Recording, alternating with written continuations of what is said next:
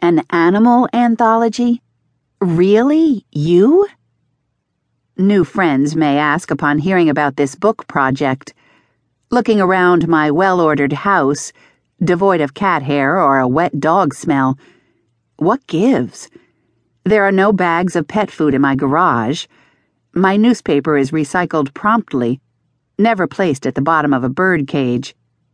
Older friends nod in understanding, though, since they knew the Airedale that lives on forever in my heart. Animals take up residence in our hearts, sometimes consuming all available space and leaving no room for another dog, cat, horse, or bird to be added to the mix. I love dogs, but I haven't had one myself in years. Just like some people have only one perfect love in their lives and once it is over, don't feel the need to replace it, my dog Big Guy spoiled me as an owner. I delight in having others' pets around me, though, and I love to watch the affection and interaction between animals and people. We are devoted to our animals, and they can be just as devoted to us.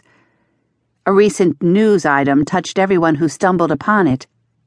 The story of a man in China who passed away, leaving only a yellow dog behind. The dog refused to leave his grave, lying atop it day after day.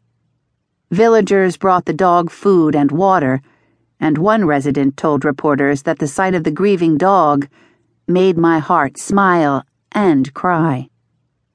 The stories in The Dog with the Old Soul will also make your heart both smile and cry.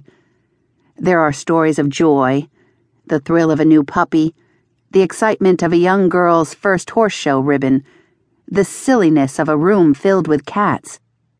But life isn't always joyful, and there are stories of the comforting role that animals can play in our emotional lives. There are times in life when reaching down to pet a familiar fuzzy head can help ground us in a way nothing else can.